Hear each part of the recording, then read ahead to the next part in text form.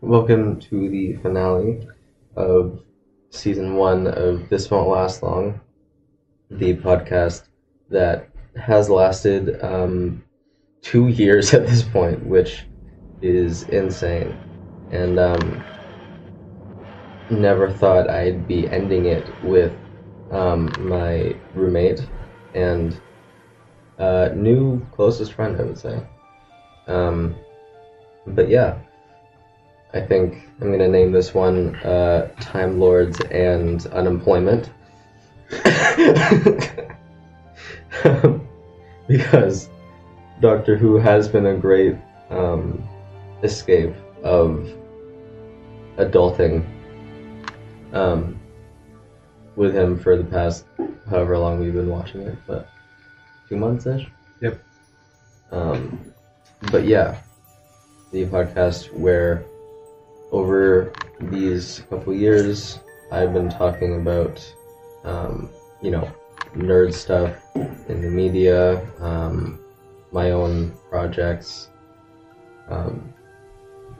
all the stuff of like getting applications and everything about until, of course, getting here and finally starting here and everything. And now it's over, and I think next season is going to be different. I think I'm going to do it with every season. Kind of do a rebrand stuff. I'll try to keep it nerdy because I don't think I can leave that part of it. But yeah, speaking of nerdy, I think we'll just start with it. I think we'll start with the fact of the Time Lords part of we've been watching Doctor Who for 2 months. You grew up with it since you were like very little, right? Well, yeah, since like I was like 5, I started watching it with my dad. And for me, those fandoms have been like the MCU, Star Wars, and probably a couple others. But Stranger Things, but yeah, Back to the Future. But yeah, this is probably like obviously the biggest, but like probably the biggest fan of your part of it, right? Marvel is bigger. I suppose, yeah. The comic books are always going to be bigger. Yeah. Considering technically Marvel did publish Doctor Who comics in the 70s, so yeah. Really? Yeah. That's what the Star Beast based on. It's based on a 70s comic, illustrated by Dave Gibbons, who did Watchmen. Yeah, so I think today, because I don't even know who had the idea first. Well, obviously you, but I think, I don't remember why we started in the first place. I think you were like, oh, it's a really good show. And then, oh, right, you, Logan showed me the Rings of Akatan speech, which I had already seen before in like clips and stuff. You won't see for another 3 seasons. Fuck. Anyway.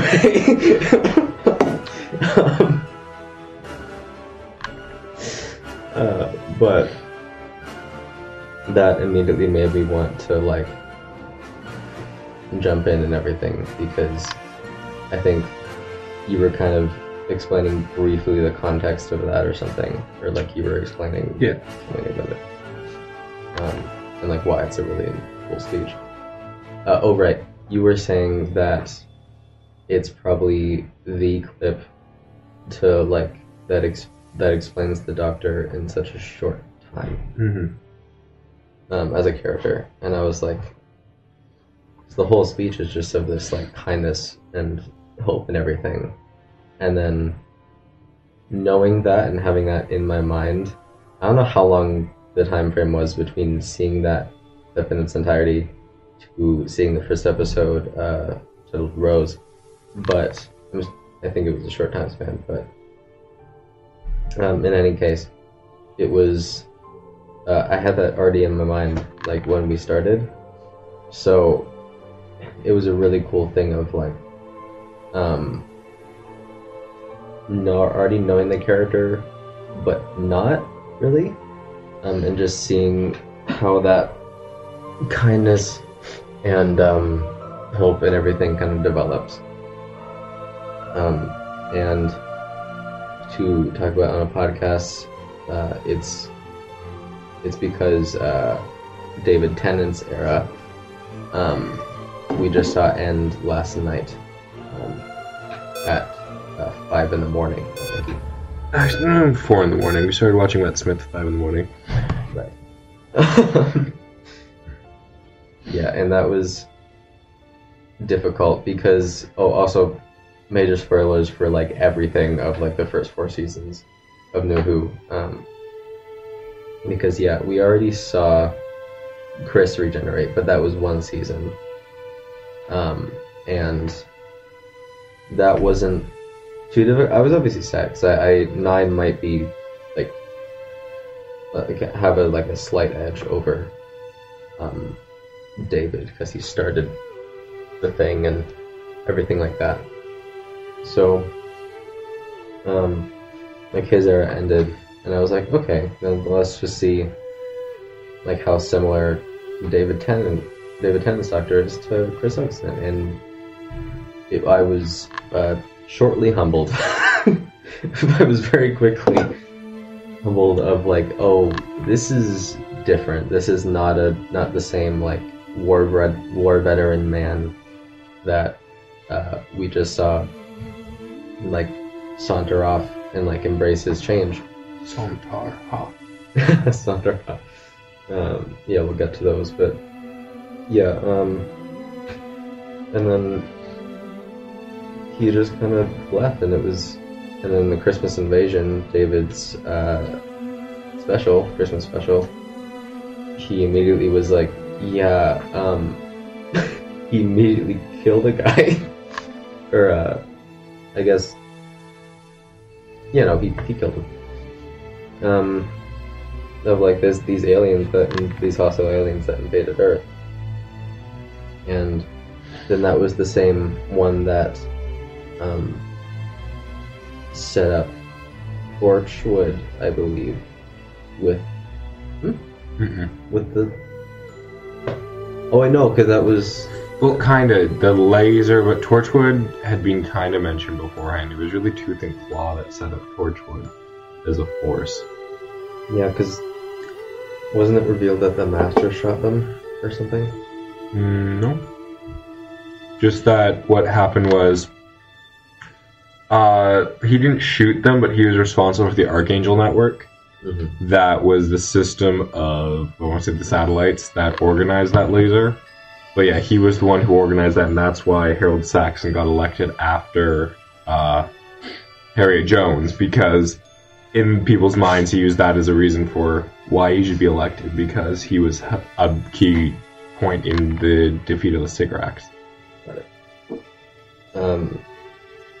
Yeah, and it was Chris's season was kind of just this, at least for the first, like for the previous half of it, was just kind of this fun little sci-fi show that I was like, okay, this is fun, this monster every week kind of thing, and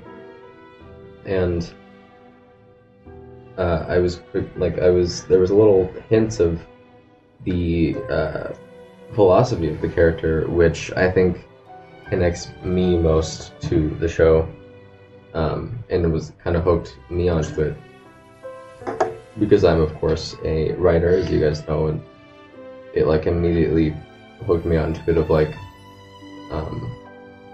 the hope of the character and just how he kind of moves through the world as this friendly figure.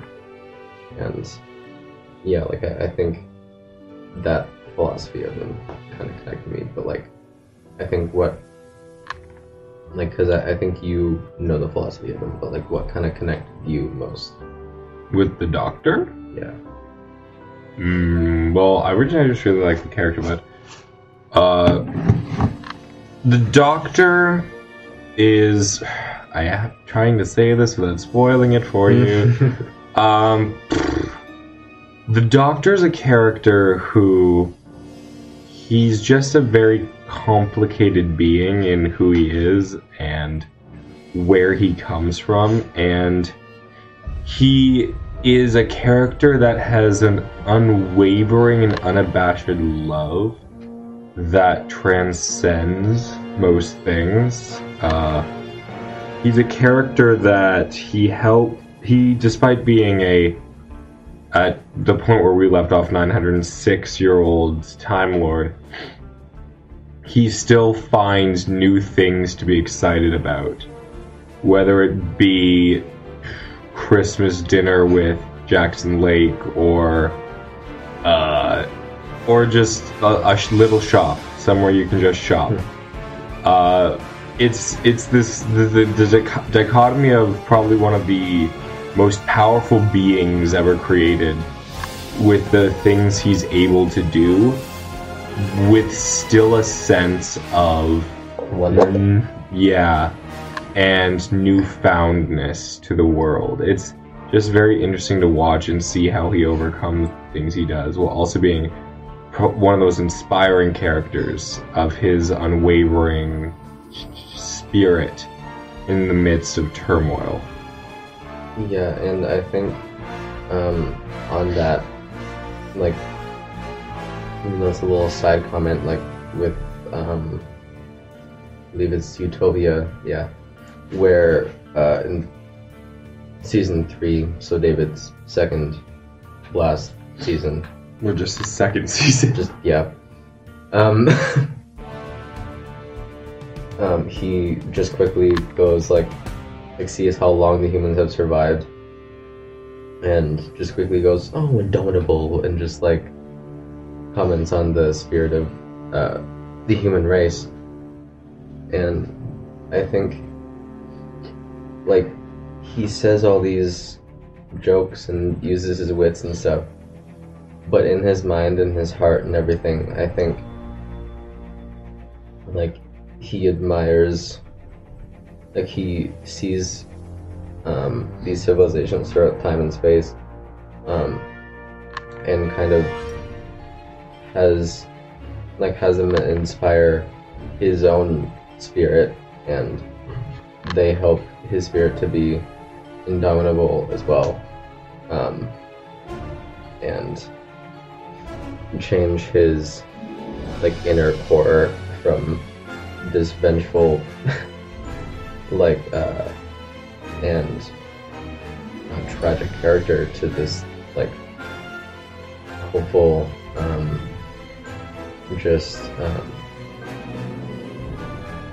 like, spiritual figure almost. I think I really love that part of the character, which you do as well, and I don't know why it's characters like that just push people in. I think maybe it's the wonder of it, and like why sometimes we as people can't see that ourselves, or maybe it's like just how he keeps finding new things to laugh about and to smile about. But it's also just a great escape, more than any like most sci-fi things I've seen, of just like the world feels very lived in, even from just of course it's London a lot of the time, but the world and everything feel very lived in, and I think that's a testament to the writers of the show, of like the even if it's just like one episode where we see this like new world or something, they managed to make it something that we feel like we've seen before. You'll find going forward there's a lot less Earth and a lot more alien planets. With Stephen Moffat's era on the show with 11 and 12, they go because their budget also went up with the later seasons, because Doctor Who was actually a big show again, for the first time since like 1984 was the show extremely popular again.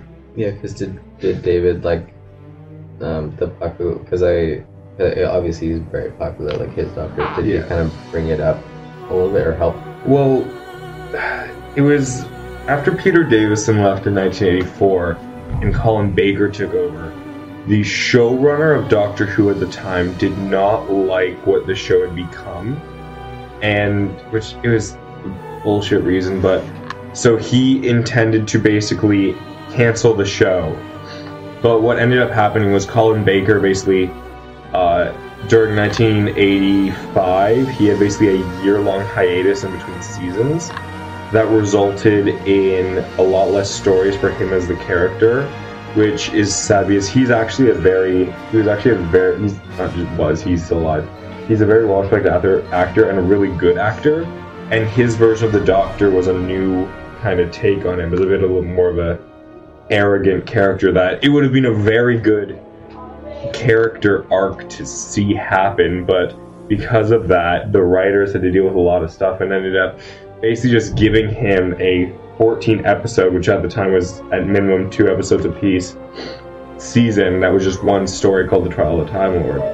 And ratings dropped then. Like, they tried to bring ratings back by bringing back Patrick Troughton in the 2 Doctors story to have 2 and 6 together.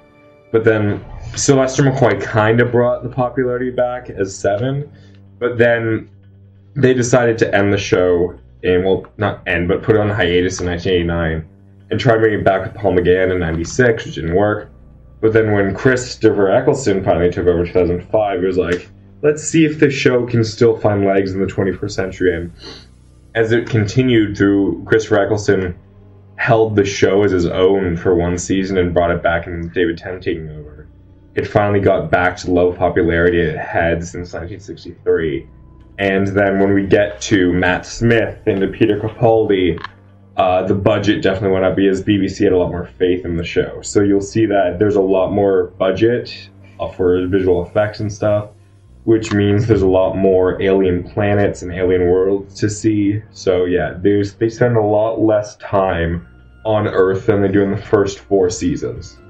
Yeah, because even in Matt Smith's first episode, the cinematography already was, I wouldn't say better, because there was definitely like beautiful cinematography in the first 4 seasons, but I think it's like it showed a level of creativity that I hadn't seen in the previous 4 seasons.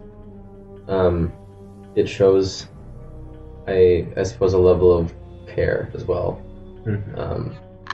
Yeah, because you were saying like they had more faith in the show, which by proxy, I'm probably not using that word right, but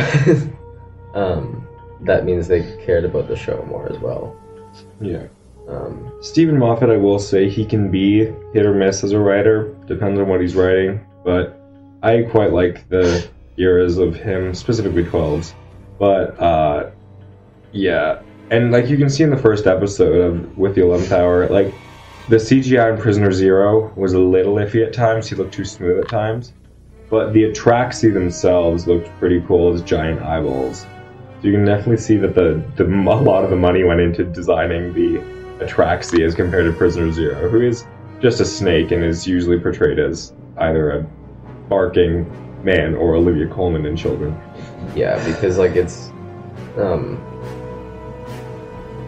similar to just like it shows the I'm thinking of, for some reason, Supergirl right now with yeah. With Martian Manhunter? Well, yes, but also with that when she was not possessed, like under this control of this alien, like, and she saw this like perfect life or something. Remember that? Oh, the flat something. Yes, it's a thing from Whatever Happened to the Man of Tomorrow by Alan Moore. It's this yeah, it's a plant. It's what Mongol used against him in Justice League. Black something. Yeah, one sec. Yeah, keep talking. I was talking about it. But yeah, because with that episode, the Supergirl long story short, she sees this perfect life, and it's not about the. If you look at the alien at the start and like at the end, and a little bit in between in that episode, but it's about like this hold that it has, well, figurative and literal holds that it has on Clara Danvers, because like it just represents something about her character. And I think as I'm saying that, I'm thinking like it I guess Prisoner Zero. So Prisoner Zero in the 11th hour, like this doctor already seemed to me in one episode so much more confident, so much more unafraid of what's in front of him.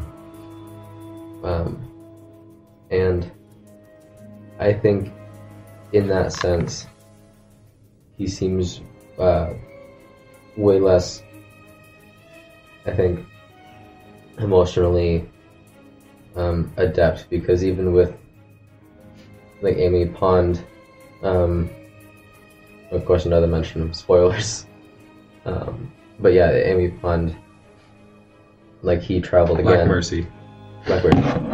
He traveled again to. Can you explain it better?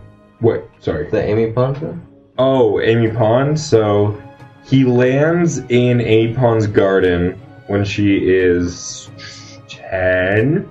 Yeah.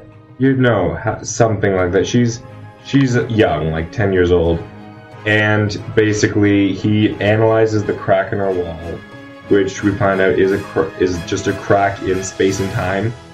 We don't know who created it, we don't know why it's there, but it's just a crack there that ended up being a way for Prisoner Zero to escape from the Atraxes prison. The Atraxi put a tracker on the Doctor, and so then the Doctor leaves and tells Amelia he'll just be 5 minutes so he can get the TARDIS back in order. But due to some faulty stuff, he ends up coming back 12 years later. And then she's all grown up. She's being a psychiatrist because nobody believes her that this man, this time traveler that fell from the sky, this raggedy doctor, existed. Then he just shows up out of nowhere. And the Atraxi followed him to find Prisoner Zero. But because he took the long way around, the Atraxi also took the long way around. And then at the end of it, he leaves to go to the moon and back to test out the new TARDIS. And it ends up being 2 years later, so it's been 14 years since he first met Amelia Pond. And then Amy Pond joins him the night before her wedding. Yeah, and like even with the Amy Pond stuff, which to a regular human would be fucking tragic. Like if I just saw this magic man just fall from the fucking sky, and I was so enamored by him and wanted to get to know him better and something, like I would be I would go to psychiatrists too, and like I would also make my in the episode her brother, but for me sister, I would also probably make my sister dress up as no, not brother. That's not her brother, that's her boyfriend. Jesus Christ. Okay. I would make my friends or something. Going in some Game of Thrones territory there, Mike. Jesus Christ. I would make my friends dress up as the Doctor or something. And just live in his magic, for lack of a better word. And like he shows little to no, not remorse, but like, because it wasn't his fault, obviously, but he shows little to no thought, I guess for lack of a better word, when she mentions the whole thing of that it's been 12 years, like when they're running away from the Prisoner Zero or whatever. Because she mentions that she's Amy Pond, and then he goes like, "Oh yeah, what?" And then like they keep running, he doesn't really acknowledge it. And I think with David Tennant's Doctor, I think especially with the whole Time Lord Victorious stuff, which basically the specials after season 4, his last season ended. There were these how many specials? 4. 4. 4, but the last one was 2 parts. Yeah. So 5 episodes. These 5 specials were kind of showing David Tennant's, like, his Doctor's version of, or like his Doctor's growth of kind of accepting like fate, I guess, in a way, because it was really shown in, well, what made him Time Lord Victorious, which we can explain after, I think. But yeah, basically there was this doomed kind of thing of this Captain Adelaide Brooke and her team on Mars. They were supposed to like die on Mars with this whole zombie water thing, the flood. These water zombies, and he ended up getting his, like, he ended up believing too much in his ego, and just kind of too much in his power of the Doctor, and just kind of thought he could do literally anything he could, because I suppose on a doomed planet, he was thinking a lot about the Time Lords in Gallifrey, and it made him realize that, like, obviously he knows he's the only one left, but it made him really, like, believe it in a way that led to the detriment of quite a lot of people that he set right after a whole thing. But yeah, the Time Lord Victorious stuff. What kind of happened there? From what I read yesterday, the Time Lord Victorious story on screen is told solely through the waters of Mars. We see him claim that the laws of time are his because he's the only one that can, like, navigate and control them. But what happens is 2020 they decided to do like a multimedia story following this episode, dating all the way back to the 4th Doctor, having him get told that one day an incarnation of himself will become the very thing he hates, and he didn't believe it. So 10th Doctor basically saves Adelaide Brooke and 2 of her crewmates, and that creates a time fracture. And when the 10th Doctor goes back into his TARDIS, he goes through this time fracture and decides to go to this planet of, like, I forget the name, like the Cahorks or something like that, and basically trying to get rid of death itself as part of him knowing that his song is ending soon with the appearance of Ood Sigma. And so it's him trying to basically get rid of death. And it eventually ends up with him becoming at odds with the 8th and the 9th Doctors. They both show up and they basically fight the 10th Doctor. Like, the 10th Doctor leads a full-on battle fleet, and 8th and 9th are against him too. Yeah, I haven't read the stuff or listened to the stories, but that's just the brief stuff I read. And yeah, so basically at the end he realizes his mistake, and that's where we pick up in End of Time, is some however long time after that. So basically, in context, the entire Time Lord Victorious story happens in that multimedia story from 2020, told across comics, books, audio, mainly audio and comics. Yeah, that seems to be, from like little videos I've watched and stuff, that seems to be most of what they do in multimedia. So, which, since you confirmed last night we'll never see Nine again, I will probably listen to the Big Finish stuff, which I've seen. There isn't a lot of 9 because they only recently started doing 9 stuff, but yeah, there's 8 and 6 are the 2 there's the most of because they had the shortest times as the Doctor. So yeah, there is a lot of 8, which I've been told, or I've read that a lot of 8 stories are some of the best Doctor Who stories, but because he never got enough time, it's all in audio and like nobody has listened to them.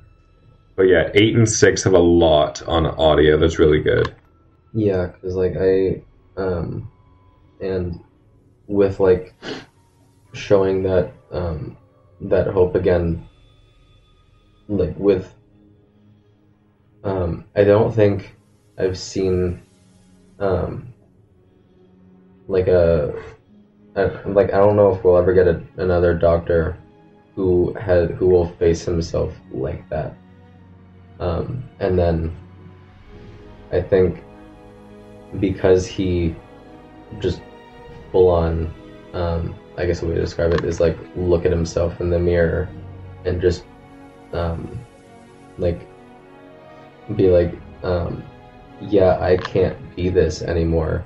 And just when we're back to him in End of Time, or I guess the first special, or wait, yeah, End of Time, right? Mm-hmm. Yeah, End of Time Part 1. Yeah, End of Time Part 1. He's tortured a little bit more than before because of what he had to do to be hopeful again and be this great figure again, the Doctor again. But he, through that, I think a great, like I kept thinking about River, to be honest, River Song, who we met on the day of her death-ish, because it was a little bit complicated, because Silence in the Library, beautiful episode. It's a lot of interesting filmmaking stuff about like horror and stuff with TV and what's real and what's not. Really great reality trippy kind of thing. And then these were like grounded to reality when these I guess astronauts come, because well, they don't really describe what they are. They're archaeologists. Yeah, I suppose. Astronaut archaeologists who come in, and one of them is Dr. Riversong, who Professor Riversong, who knows the Doctor's name, which Logan saw my jaw drop when that was said. And I think it's a thing of like I think she represents all of the love that he has for humanity, and I think, well, all of it, of course, because companions and everything, but some of the love, like a fraction of the love that he has for humanity. And then I think it's like a I guess parallel, like a character parallel of like he sees himself in her, and like he's inspired her so much through however many incarnations. This, unfortunately, I know from things, because like a clip or whatever, because I told you that, but like a thing that she's the wife of the Doctor. When I know that, I don't know, but like when they'll reveal that on screen, I don't know, but damn it. But in any case, will we find out things? I'm not telling. He never tells me, and it pisses me off. It's also really cool because this show kind of places these little hints that keep coming back, and I don't know how they do it. Is the River Song we saw in the trailer the same River Song? Wait. Yeah, because... Is she? Anyway, so... like, I think the one that keeps like entering my mind is "You Are Not Alone," which like was probably one of my biggest like jaw drop moments I think I said what the fuck aloud. Which led to the master. So he's the master. I didn't think, like, I knew from a couple of clips too, but I didn't know the character like at all, and he's this like insane Time Lord who saw like the time vortex itself. All Time Lords have to do that, by the way. Okay. That's how Gallifreyans become Time Lords. Gallifreyans themselves are not born with the ability to regenerate and have that and become Time Lords. They're just standard Gallifreyans. But then when they join the Academy at a young age, as Master and Doctor did at 9, like when the Master looked into the vortex, the Doctor was there. It wasn't shown, but to become a Time Lord, a Gallifreyan must stare into the time vortex, into the temporal schism, or temporal untempered schism. And that's how a Gallifreyan becomes a Time Lord. So that's what happens. So it could have also been a thing from, I guess, how you worded it, of the Master saw, like, everything that he could become, and... Well, we don't know what he saw. We just know he went crazy from staring into time untempered. Well, but you said the Doctor was... The Doctor was there, yeah, because every child has to go through the same thing. And they were just taken at around the same time, yeah. Oh, from how you worded it, I thought... No, the Doctor was not... No, the Doctor physically was there. Yeah, obviously. This was before they were called the Doctor and the Master, but, yeah. Because the Master's an interesting character. The Master has not been around as long as the Doctor has. The Master first appeared in with the third Doctor, Roger Delgado. And the thing that's interesting about him is, I explained this to Mike last night, is Roger Delgado died filming a movie in Turkey in 1974. And that's a big reason why John Pertwee decided to leave Doctor Who, was because Roger Delgado was like his best friend. And he said that it basically wouldn't feel right to continue playing the character without his on-screen like nemesis and dual side. So he's interesting because the Master is a character who is constantly cheating death, which may sound interesting considering he's a Time Lord, but when we next see the Master with the Fourth Doctor, he's played by, I want to say, Jeffrey Beavers. And the Master is kind of this green, grotesque, swamp-looking creature, which is basically, the Master has run out of regenerations. And he is stealing time and stealing stuff like this. And Peter Pratt's version is the exact same. And then, I don't know the exact way, but in the last Fourth Doctor story, Logopolis, the Master somehow gets new regenerations, and Anthony Ainsley takes over as the Master. And he plays the Master for 4, 5, 6, and 7. So he played the Master for the longest time, continually. And then, after that, after we see him at the end of 7, where he's turning into a cat person, funny enough, the next time we see him is in the movie, 1996, where the Master gets assassinated, or not assassinated, executed by the Daleks for crimes. And the plot of the beginning of the movie is the Doctor is transporting the Master's remains back to Gallifrey. But the Master swallowed this space-time worm, which basically when you die while having that in your body, you are able to escape death in the form of this worm. And so he takes on the form of this morgue worker Bruce, played by Eric Roberts. And at the end of that movie, we think the Master's gone. He, I believe, fell into the Eye of Harmony, which is like the center of the TARDIS that causes time travel. And then we never see him again. And then suddenly he's back. Like, we think that he died either in the Time War or something like that, but yeah, he's suddenly back. So the Master's an interesting character in that, despite being a Time Lord who can regenerate, he's constantly having to cheat death. As we see again with him refusing to regenerate, and then the Cult of Saxon resurrecting him at End of Time. Yeah. It's a very interesting character like that.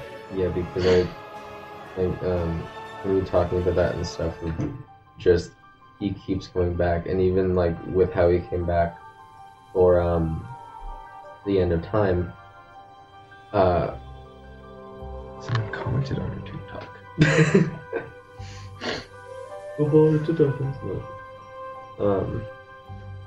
So basically, like how he came back for the end of time was through people. Like they just believed in him, and it was whenever not just the master, because obviously he was just shown this one time with humans believing in him. But when any, I think, like the Christopher Eccleston's stories were a good thing of that, with like humanity being not evil, but I guess greedy, for lack of a better word. Like because I think the master represents greed in a way, because like he keeps saying like I'm so hungry as well in the end of time. Yeah, because he had an incomplete resurrection. He was born from death, as he said. He was born from death, and basically a failed resurrection made him hungry for more sustenance. Which, it's an interesting thing, is that both the Master and the Doctor want to stay alive. Those two want to use the most out of their regenerations that they possibly can, but they do it for very different reasons. The Master does it for his own self-interest. He wants to stay alive strictly to see what he wants to have happen. He's an agent of chaos. The Doctor needs to stay alive because he has people relying on him. And they have people relying on them that need the Doctor there. They have a duty. And it's interesting to see the duo of them, because the Doctor and the Master love each other. They do love each other. They're best friends and have been forever. But they're just at a point in their lives where they can't coexist.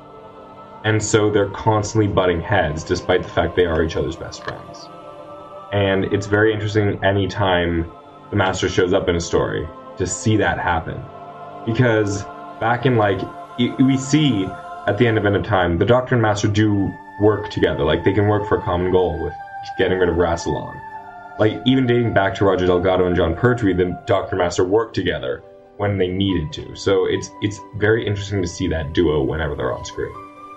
Yeah, because I think, obviously it's just this one time of showing, like, them working specifically against the Time Lords, which came back to Earth from the Time War being time-locked. Whatever that will mean, I'm sure I'll see that. Basically what it means is the Time War itself it's in a bubble. Basically the entire Time War is in a place where it cannot be accessed or tampered with.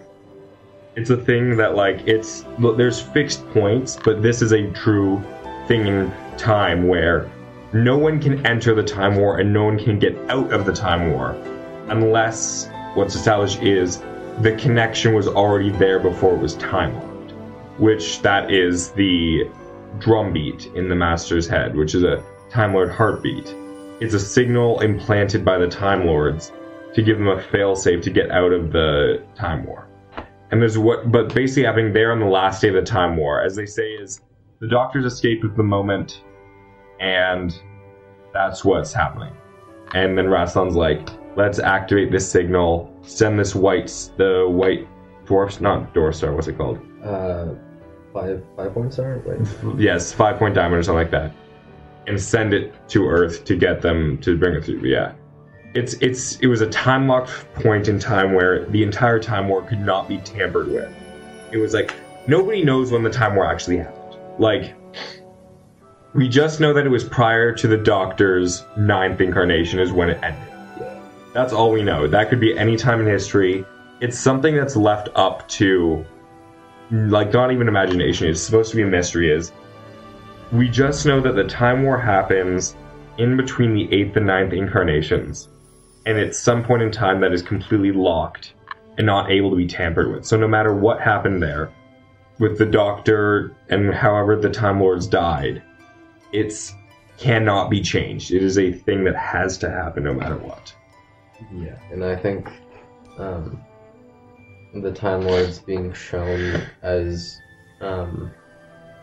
because up until this point, I thought they were these wonderful people, and they were just like the Doctor, and I thought the Master was just this thing gone wrong in the species.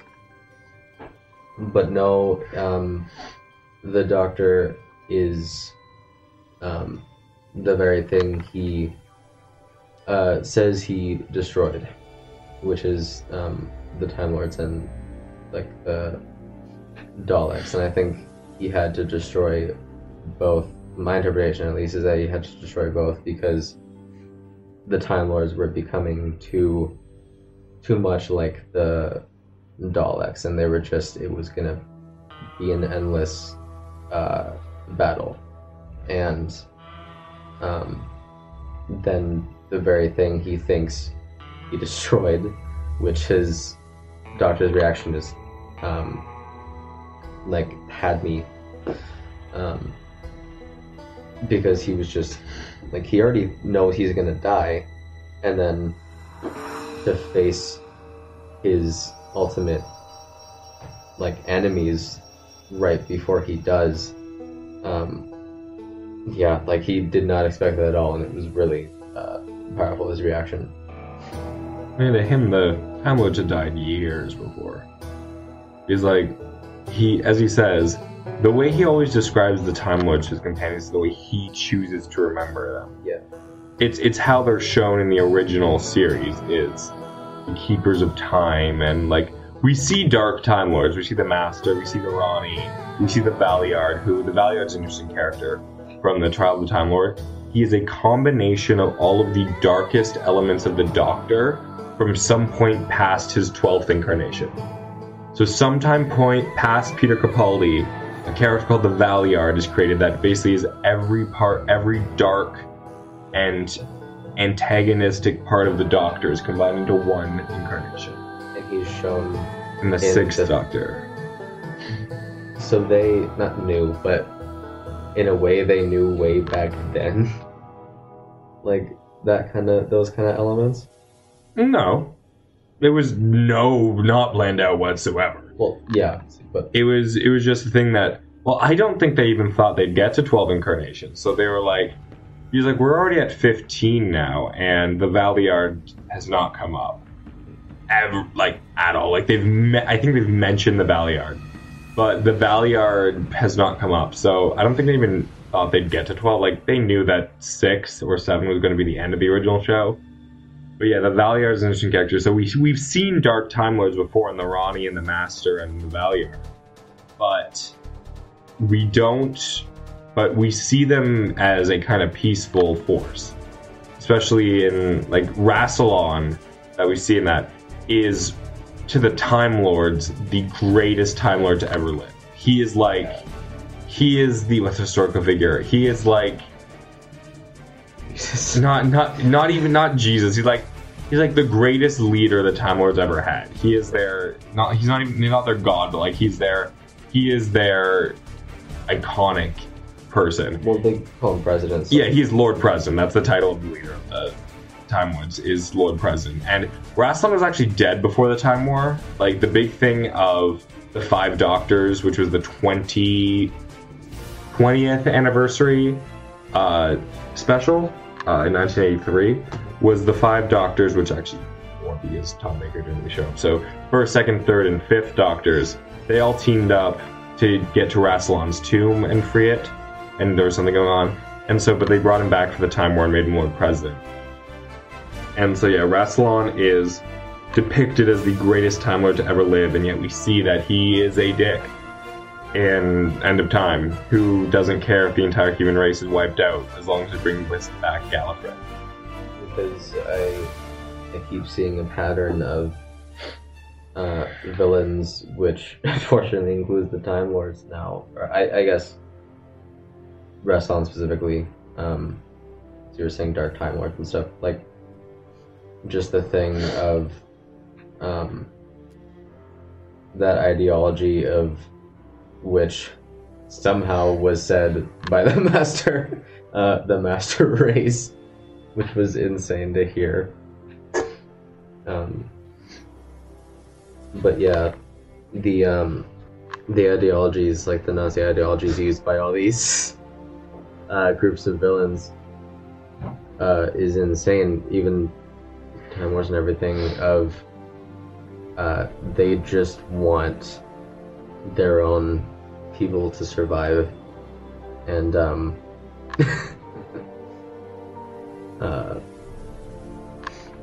like maybe that's just your background.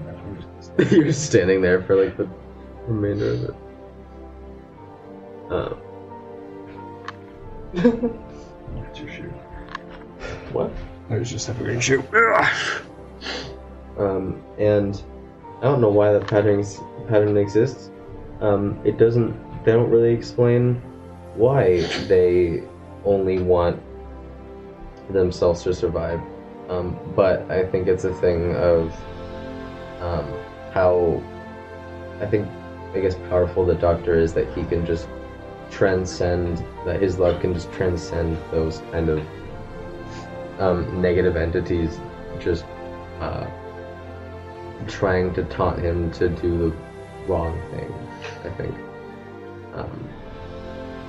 But yeah, and then the Master, I think, contrasting like the Doctor's love for humanity and his best friend was enough to convince his best friend, the Master, who the Master, I think, used his love for his best friend, the Doctor, to kind of force out the Time Lords, like led by Rassilon. Let's say Rallison. Rallison. But yeah, I think that his love was big enough to convince him to love. Yeah, and it was a really powerful thing. And then in that same moment, the Doctor sees what's apparently supposed to be his mother. It's thought that it might be. Well, because he said it was, right? There's no actual like in canon explanation that it's the Doctor's mother. It's just Russell T Davies' personal headcanon that it's his mother.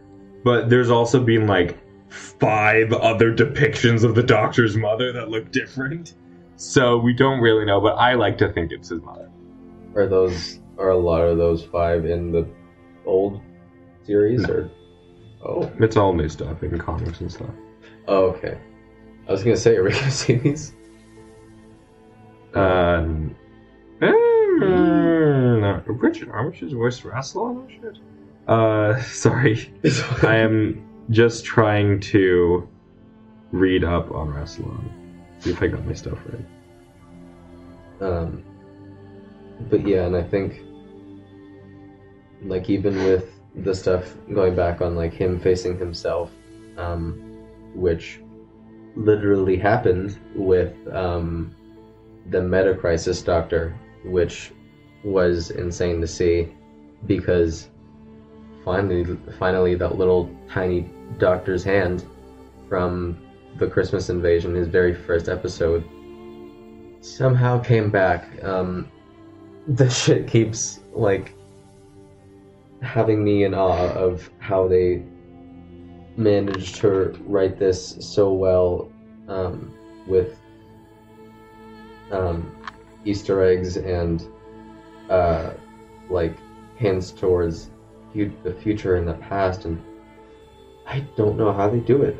I genuinely don't. And it was a pretty cool thing with like simultaneously, I guess not really during the break, because we only watched the ending of season 3 during the break,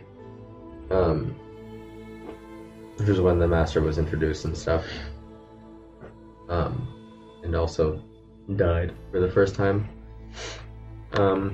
in the new show. But yeah, and then the Meta-Crisis Doctor, that hand came back with Donna about to burn alive in this, like, I forget what Davros called it, but this fire area, whatever.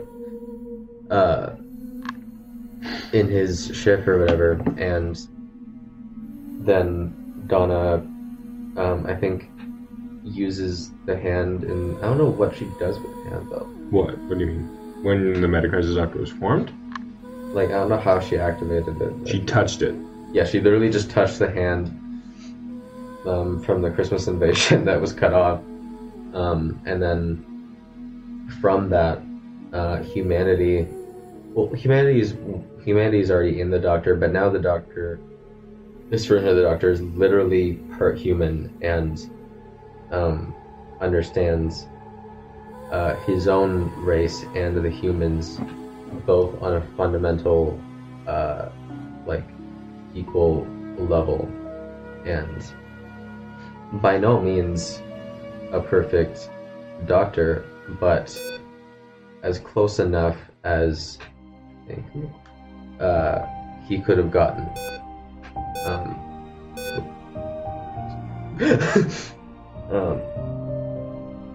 And then Donna, of course, just like Rose.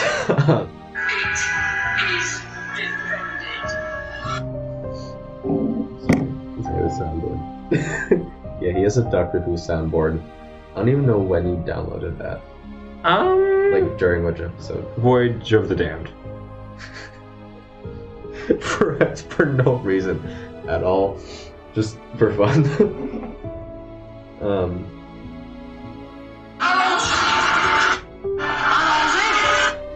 That one was really like stereo boosted for some reason.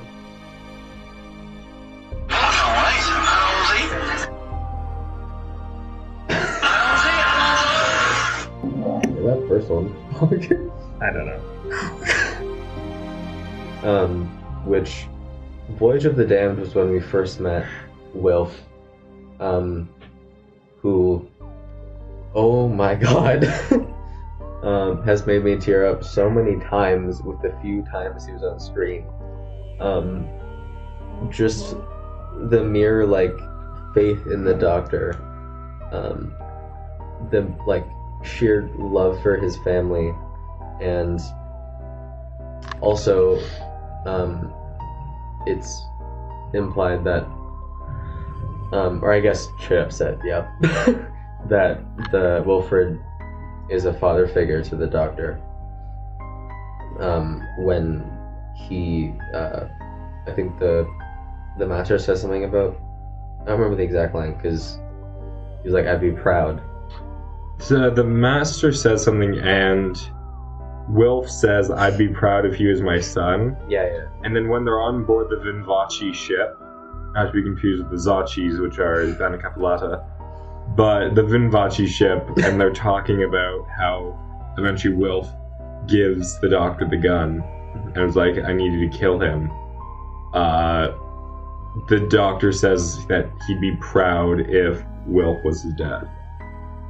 Yeah, and I think, like, more than most of these characters on the show, other than the Doctor himself, really connected with me on a like deeply personal level, because especially this past summer, which I talked about briefly on one of the podcast episodes, were just like so many, there's so many figures, there's quite a few figures in my life like that who have been through life, like so much of life, and they're not directly related to me or anything, but they have meant so much to me and like inspired me so much. And with the Doctor, it was like a reversal thing of like a parallel thing of because the Doctor understands humanity and cares for humanity deeply, and Wilf also does because he is a veteran, which was revealed in the End of Time Part 1. Oh, Part 1. Well, he talks about the war in all of his appearances, pretty much. Sure. But it's mainly a thing at a time with the woman talking to Wilf about how he never killed anyone in the war, and Wilf responding with like there's any shame in that. Yeah. Or you act as if there's shame in that, something like that. You say that like it's shameful. Yeah.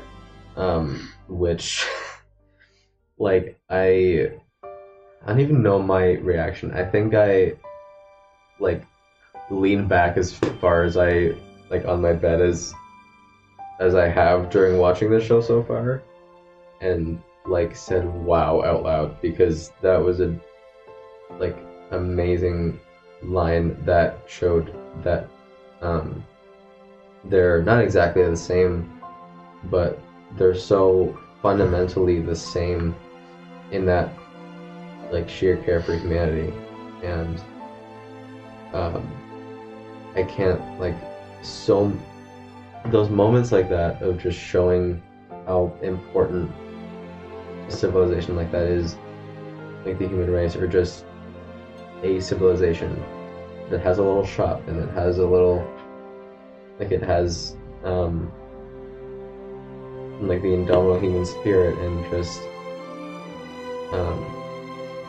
stuff like that. And I think it's a thing of the Doctor regenerates and isn't there all the time because he knows that he's inspired at least someone, and he can leave for a bit, and then whenever he comes back, he defends Earth, and it is defended, and stuff like that. And just David Tennant, I think, at least for a while now, I'm sure one of the future Doctors will persuade me of, like, that meaning of the Doctor.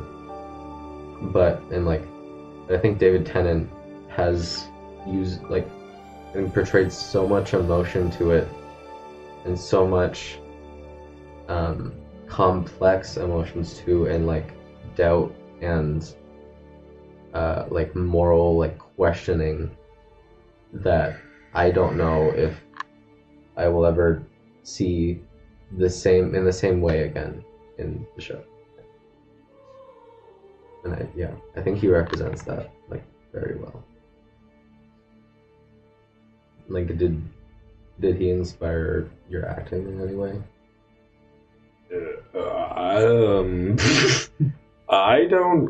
I haven't really thought of anything like that. When it comes, I want to go into acting, as a method of just, like, creating entertainment for people, but nothing has really inspired me than just, like, I enjoy doing it. It's not really a thing of anyone specifically having a effect on why I'm doing it. It's just because I like it. Yeah. Why do you think Doctor Who is important? With Doctor Who, it's a show that, when it was originally created, it was meant to be an educational program. It was meant to have, they actually had consultants on it. That's why, if you look at it, in the original show, one of the teachers was a history professor. The other one was a science. When they wrote that, one was a science teacher, one was a history teacher. So it was supposed to be designed that 50% of episodes would be historical, 50% would be futuristic to show science. And I think that Doctor Who is a way that, it's a unique way in that it shows aliens in a different way than a lot of sci-fi mediums. It shows very unique aliens and very unique societies. Like, there's a lot of weird stuff, especially in 11. Like, Matt Smith has a lot of weird stuff that it's very interesting to see, but, like, I think Doctor's, like, despite just being a staple of pop culture in that it's the longest running sci-fi show in history, and that it's just pretty much one of if not the preeminent British pop culture creation. Doctor Who is just, it's a way to use the adventures of a time traveler and alien to tell messages, and, like, to have messages shown through of different things. Like, we see through the treatment of the Hath in The Doctor's Daughter, or the Ood, or we see treatments of slavery and colonialism there, or through the Sound of Drums in Last of the Time Lords, we see the effects of a dictatorship over ruling things. In Turn Left, we see, as Wilf says, it's happening again as he sees concentration camps popping up when because of the Time Beetle, we see that the Doctor... Oh, hi, Gracie. Oh, sorry, I didn't see the chat. Oh, yeah, Gracie is here. I forgot to tell you. But with the Time Beetle showing Donna what would happen if she never met the Doctor, him dying, like, we see humanity revert to its basest form of savagery. And this dates back all the way to 1963. Like, people keep saying that Doctor Who has gone woke, but Doctor Who has always been a show that's been used to convey social messages ever since the beginning. And it's why I love things like the X-Men. It's a way of... The X-Men and Doctor Who are two specific things. It's a way of using a widespread medium that's enjoyable and interesting to watch, in that these are the adventures of a time traveler. There's always going to be something fun happening, something interesting, for the most part. But it's also a way to convey messages of social change and show how humanity can be better. Like, we also see in The Long Game, and specifically in The Long Game, we see humanity's obsession with entertainment and turning tragedy into enjoyment. Or not just The Long Game, but not exactly The Long Game, but Bad Wolf and Parting of the Ways and The Long Game. That entire storyline on Platform 1, was it called? Yeah. Something like that, whatever it was. We see the humanity's obsession, and with the Fourth Great and Bountiful Human Empire, we see humanity's obsession with turning tragedy into enjoyment. And there's a lot more to come in 11 and 12, even if in 13 and 14. But it's a way to teach people about how they can be better by having these human companions show a hundreds of years old alien how he can consistently be a better being in how they act and what they do for the universe. Because, like, we see after he leaves Donna and erases her memory, the Doctor consistently is getting more and more reckless and more, like, eventually becoming Time Lord victorious.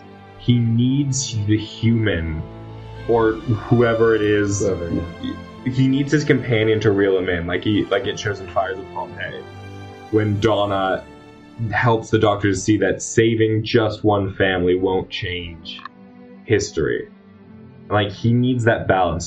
So anytime the Doctor is without a companion, he goes unchecked, because that's what the Time Lords were. That's how a comparison like you were talking about earlier, with how the Time Lords, the Cybermen, the Daleks are obsessed with being the only race, is absolute power corrupts absolutely. These are the most powerful creatures in the universe. The Time Lords, like Rassilon and Omega, invented the idea of time travel. He is a renegade Time Lord from the 3rd and 5th Doctors. He invented time travel along with Rassilon. Basically what happened, they traded time travel. Omega fell into a black hole called the Eye of Harmony, which Rassilon harnessed to create the Eye of Harmony, which is a part of it is in each TARDIS that allows Time Lords to travel through time. And Omega later returned for the 3 Doctors special in 1973, and then returned for a 5th Doctor story. Yeah. And he's just like a renegade Time Lord. And they created time travel, and so they are the Lords of Time. They're Time Lords. They can control whatever happens. And eventually that was bound to happen during the Time War, that the Time Lords got more and more reckless and aggressive. And Rassilon, who is basically the founder of Time Lord civilization, became this malevolent force that wants to do that. Well, not exactly malevolent, but he's at a point where he will do whatever it takes to save the Time Lords, no matter who must die to save them. Yeah, and I think it's also like that. I think the first, like even I think I was gonna say Dalek, but I think the first showing, for lack of a better word, I think a word right now, showing of that message, it was in the first episode, even when the Doctor, Mickey was obviously fine, but Mickey, good old Mickey. But yeah, when sorry, it's just the actor's done some fucked up shit. Oh, fuck. So, yeah. Like recently? Yeah, it's come to light recently. Noel Clarke's done some sexual assault stuff. Yeah. Notable human race. Anyway. Yeah, when Rose just goes like, dude, that was my boyfriend and like a decent human and you didn't even think about him dying. And then he just pauses and goes like, right. Like he just kept coming back and you are not alone, and the whole thing with the Doctor has the biggest family on Earth, I believe was the line. That's what Sarah Jane said. Yeah, that's what Sarah Jane said, rest in peace. I will say this, we won't see it on screen, but the Doctor and Sarah Jane do meet one more time. In the Sarah Jane Adventures, the 11th Doctor does meet Sarah Jane. And I was gonna say Captain Better, but it's an episode that also brings back the companion Jo Grant. She was a third Doctor companion. She was the companion right before Sarah Jane, when Liz Shaw, Jo Grant, and Sarah Jane Smith. And yeah, so in that episode, I forget what it was, but yeah, the 11th Doctor does meet Sarah Jane. And something that's sadder to point out is every time Sarah Jane was with the Doctor, she kept growing older, but he kept getting younger. Is the 3rd Doctor to the 4th Doctor to the 10th Doctor to the 11th Doctor.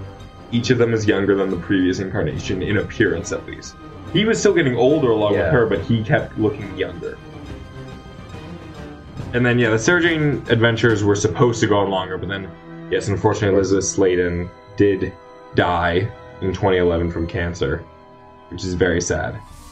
Yeah.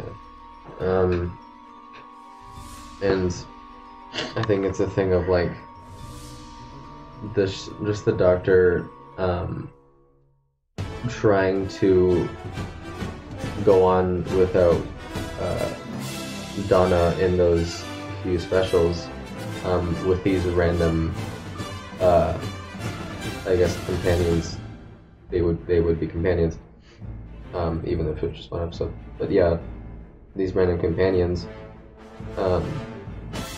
never met him before that, so it was a whole thing of recklessness, and I suppose as well the absolute power thing you said, because in those few specials there was a pattern of like, they're not I guess they were on Earth, but like they're not grounded on Earth or anything. No, it's, you know, an apocalypse on Mars where there's power to be controlled. It's a bus going out of control.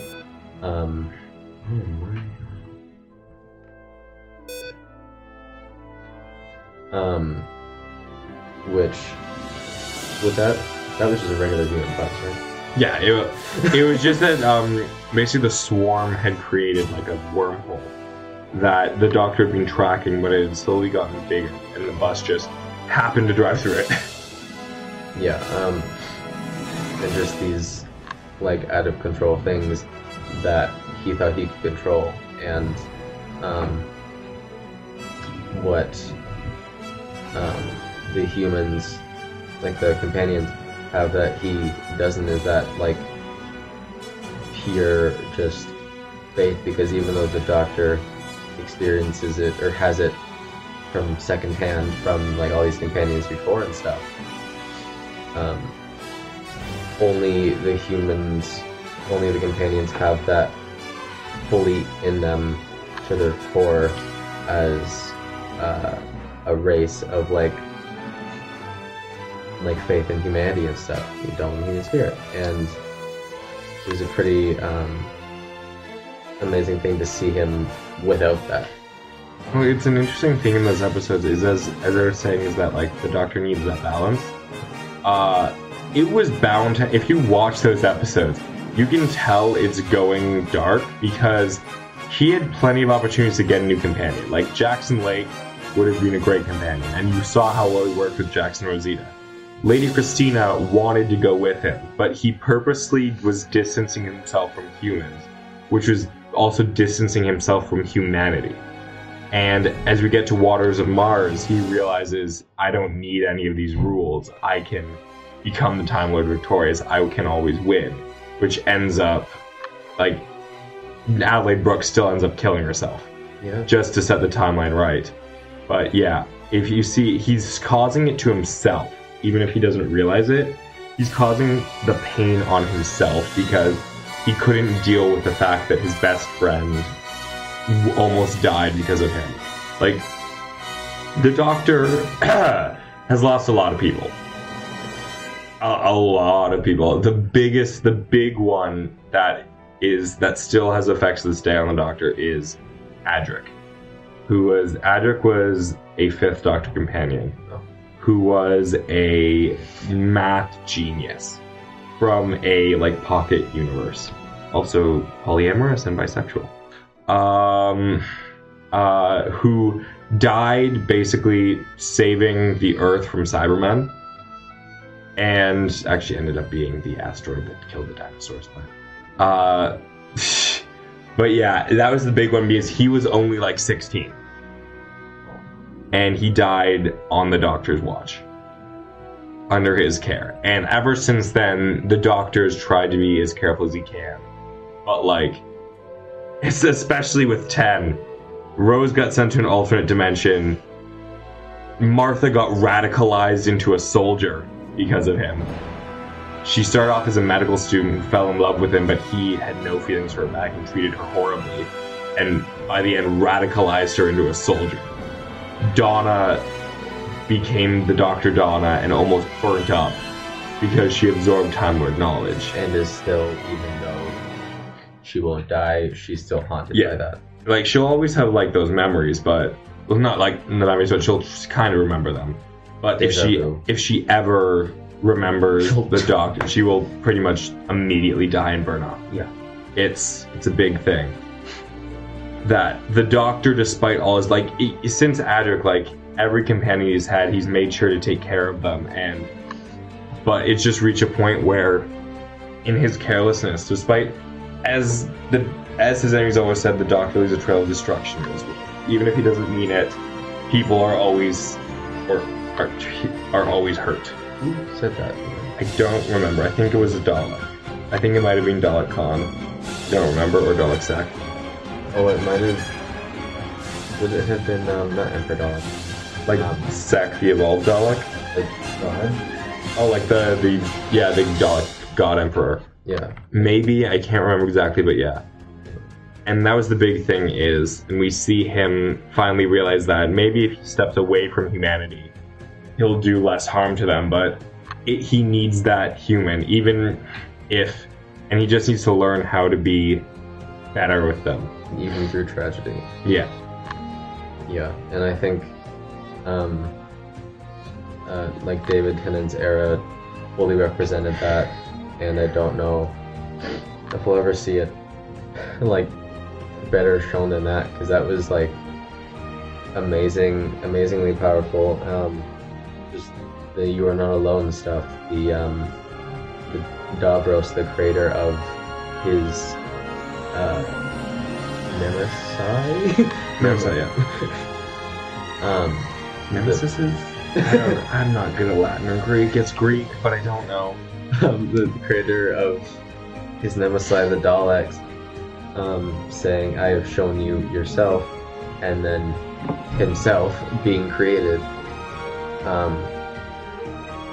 in this better, well, arguably better or worse incarnation.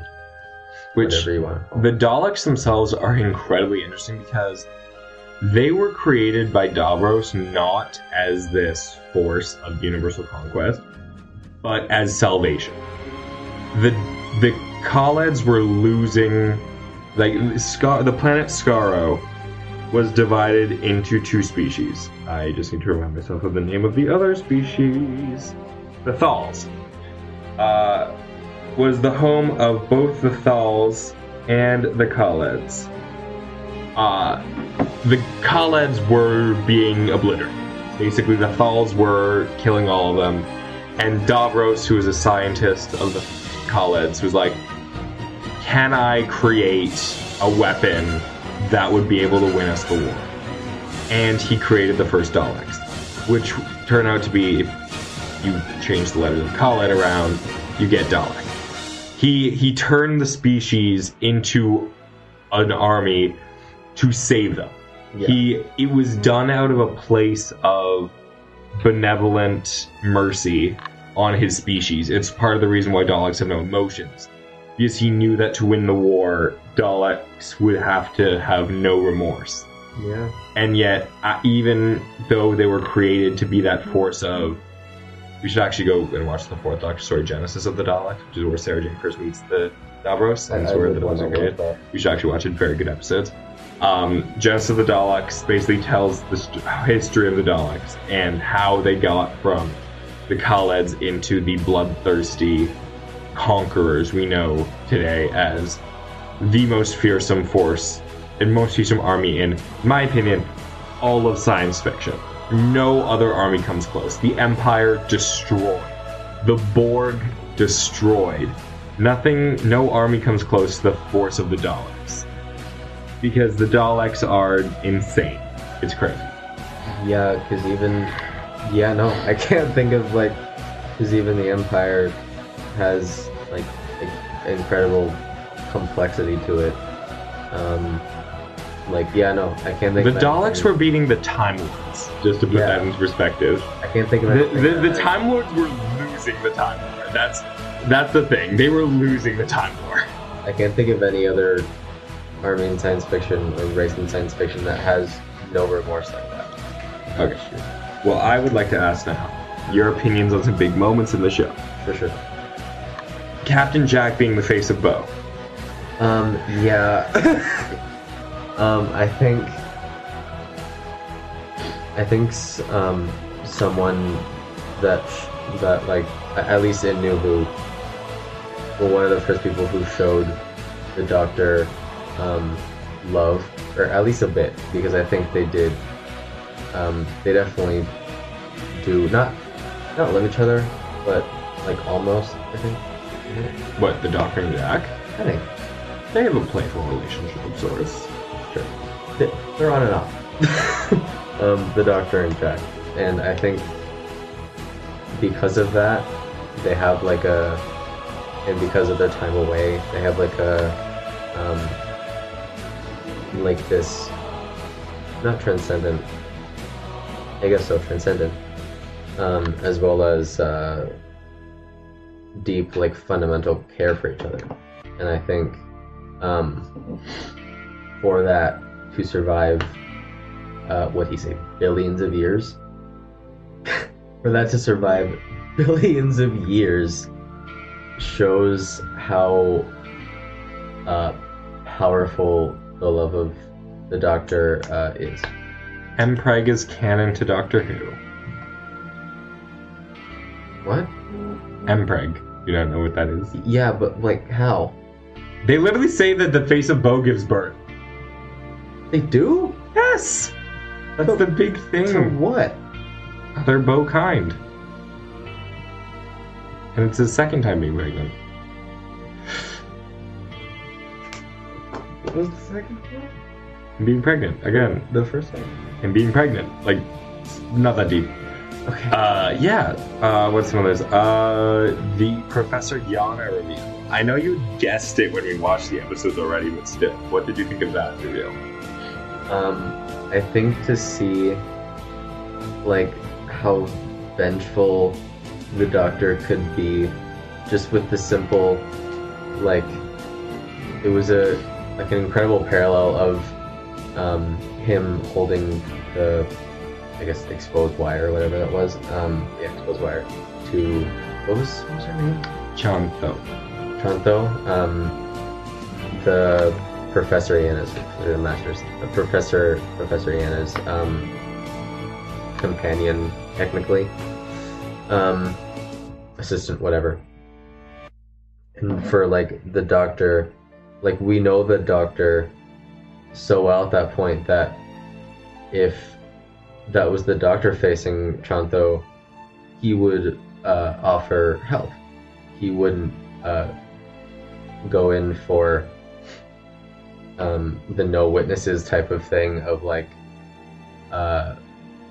no one should know me this well, like I'm the Master, I'm good, like, and then obviously that brings itself back with the Time Lord Victorious and stuff like that. But yeah, I think for the Doctor to immediately freak out and then soon after that just have a face of sheer not peace, what was it? I think fear, yeah, of the final shot of that episode. But yeah, I think. Okay. Yes, I'm trying to think of more. How about like the reveals of the full season arc stories?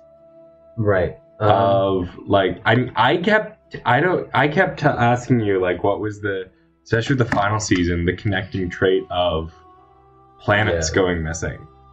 Pyrovelia, Adipose 3, The Lost Moon of Poosh, or every time I said, remember the name Saxon, things or like the that. Drums. Yeah. There's a lot of stuff that was laid out throughout the season. Yeah, the drums, I didn't even think twice about like that it was a heartbeat. I was like, it's funny because that's the first version of Master that actually had that. Really? Yeah. I guess with the other versions it was just kind of in his head. Well, the Time War hadn't happened yet. Right. Fucking duh. But yeah, I think as a writer it was kind of cool to like simultaneously work on projects in media art school and film school and stuff and read these few like philosophy books that my sister has gotten me over the past like couple occasions, whatever, holidays, whatever, and just like see that creativity in, or like have that back in like that feedback loop of creative inspiration, but also just pure enjoyment of like creativity. And then also it would like that pure creativity and like raw sex appeal. Sorry. Kind of like the raw power of the writing and stuff would just keep me going if like the least, or like the douchey, like some of the few douchey professors I've had this past semester or whatever, it would keep me going more than any. Oh my god. And hating Doctor Who as well, which was a weird parallel in itself in the real world of like this douchey professor that I had hates Doctor Who for like their regeneration stuff and whatever. That's why she hates Doctor Who? Well, because I'm implying that's the reason, because of her saying like, oh well, who's a doctor this time and there's that. I don't care. That was Robert. And I'm like, the fuck. So watching that at the same time of dealing with someone hating it was a odd thing. Yeah, I don't think there was any other. Yeah, there's a lot of smaller moments, but yeah.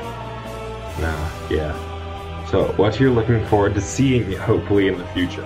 Or any theories as to Season 5 and what we saw in the trailer at the end of 11th Hour? Well, I'm full set on that 11th is the Doctor that meets River.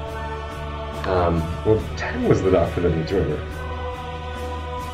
No, but like, No, but like the whole thing that she said though.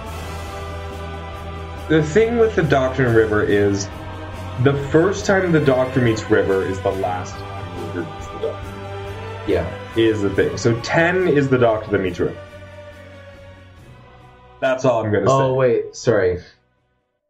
Then yeah. That's all I'm gonna say. Sorry. I'm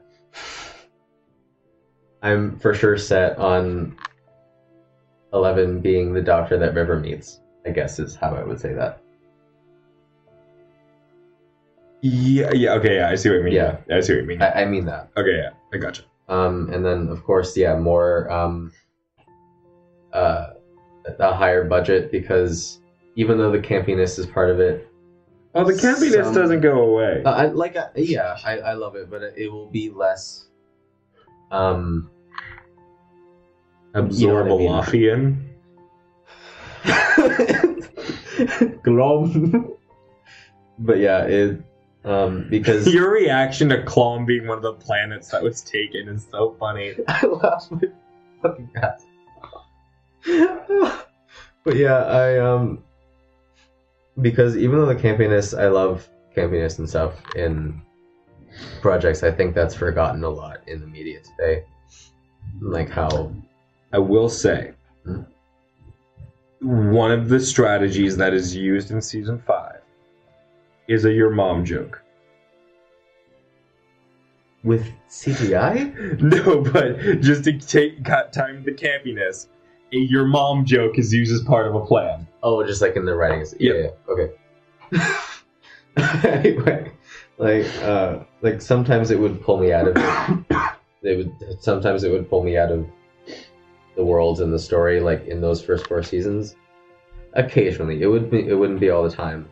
A most recent example is the flying with the Master.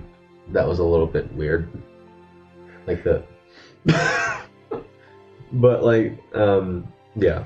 And I think the references to, like, just the referencing each other and stuff, or I guess referencing himself, and stuff like that, because he already did, and that was really fucking cool. I really like seeing that, and I don't think it showed other things it showed something like that in David's right? Like the other Doctors kind of stuff. I don't think David stuff did that, right? Yeah. Doctor's Journal had it. Right. Yeah, a Journal of Impossible Things, that I'm excited for that. And like wording like that. Like just more of the philosophy and stuff. I really, really love that stuff, because I've always been enamored by the universe and stuff. A fun fact about the character, the author of that book and universe, her name is Verity Newman. The creators of Doctor Who are Sidney Newman and Verity Lambert. Also, the John Smith version of the Doctor in those episodes says his parents' name were Verity and Sidney. Yeah, that was also really fucking cool to see that. I wouldn't know how you would word that. Like the Chameleon Arch? Or not Chameleon Arch? The Chameleon Arch.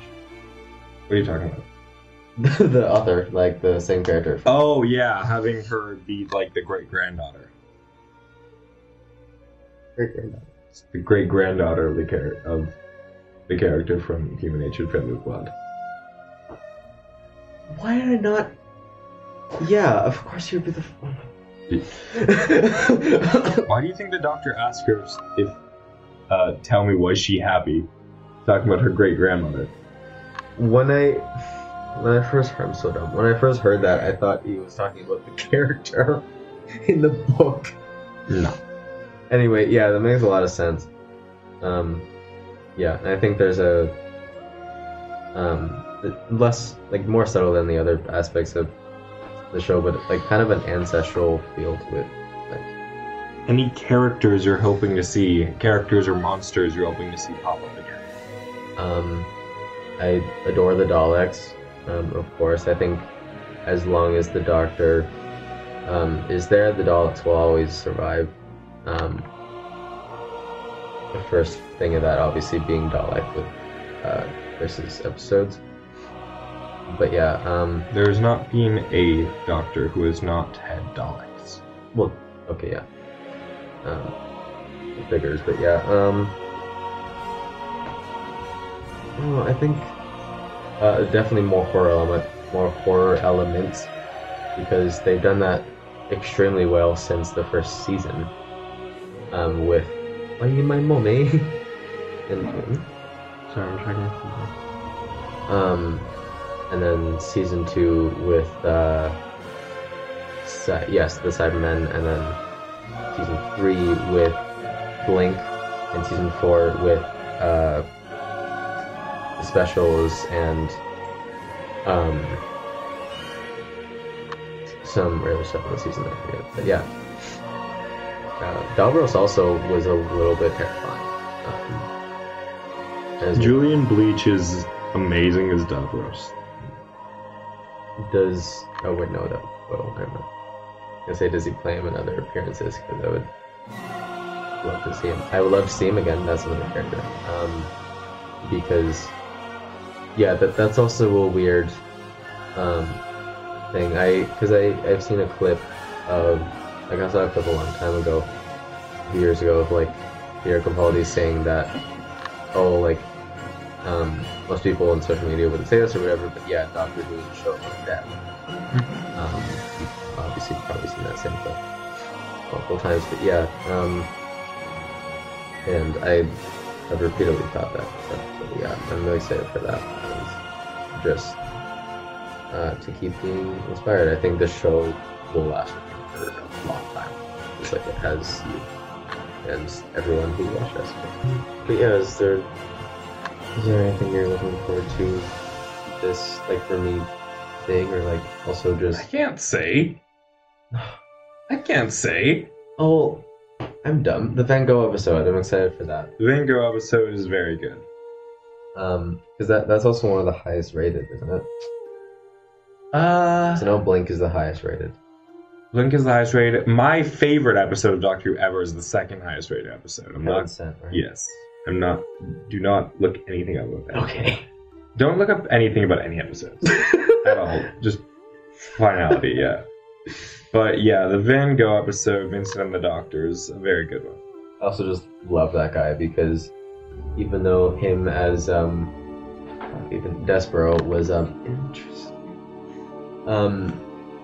He's also in Daredevil. Yeah, he was really good in that. He's in a lot of stuff. He's King Bor in Thor: The Dark World. At the very beginning, when he goes up against the Dark Elves. Oh my god! He's Odin's dad. Right. He plays the Invisible Man in League of Extraordinary Gentlemen, which is interesting.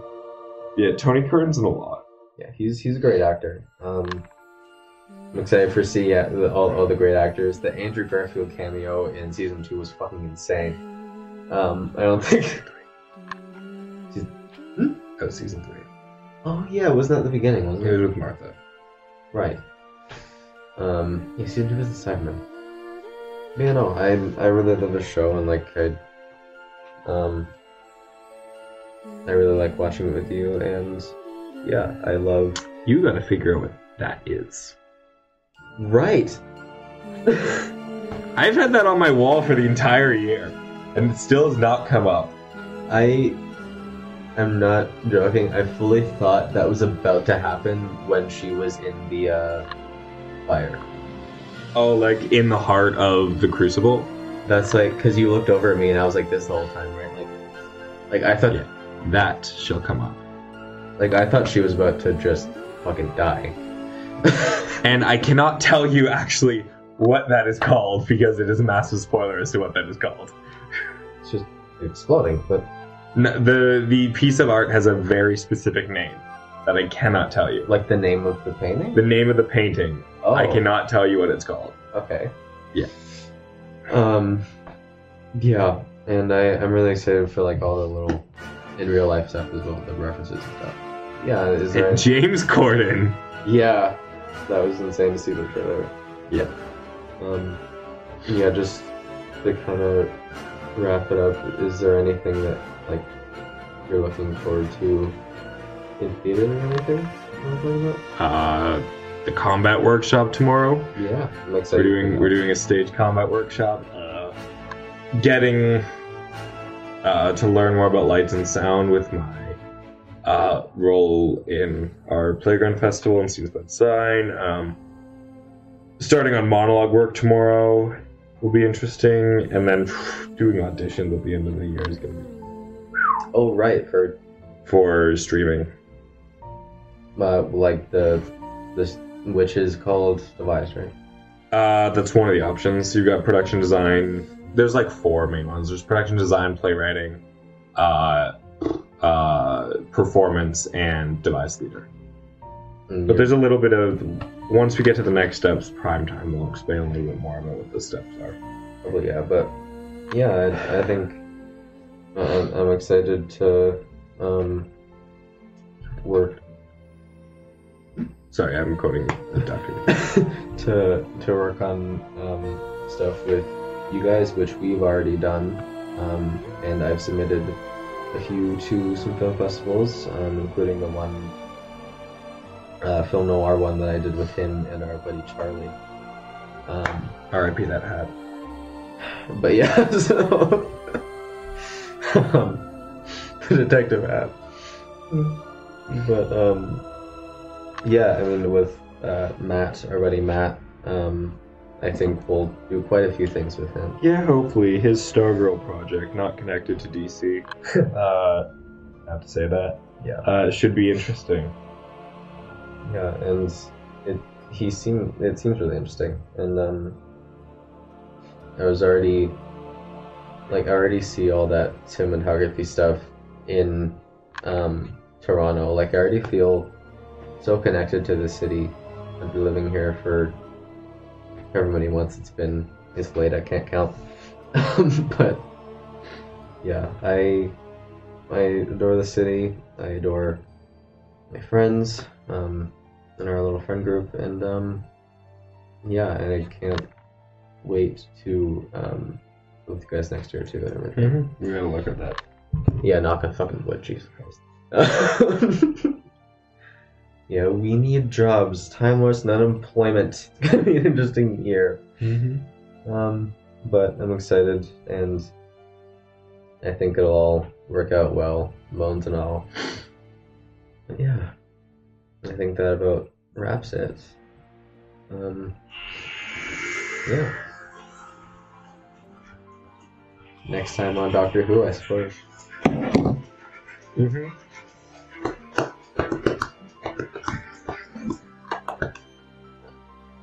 This has been season 1 of This Won't Last Long. Season 2 should be more philosophy based. I will not say anything else because I need to think of it and plan it. Bye bye!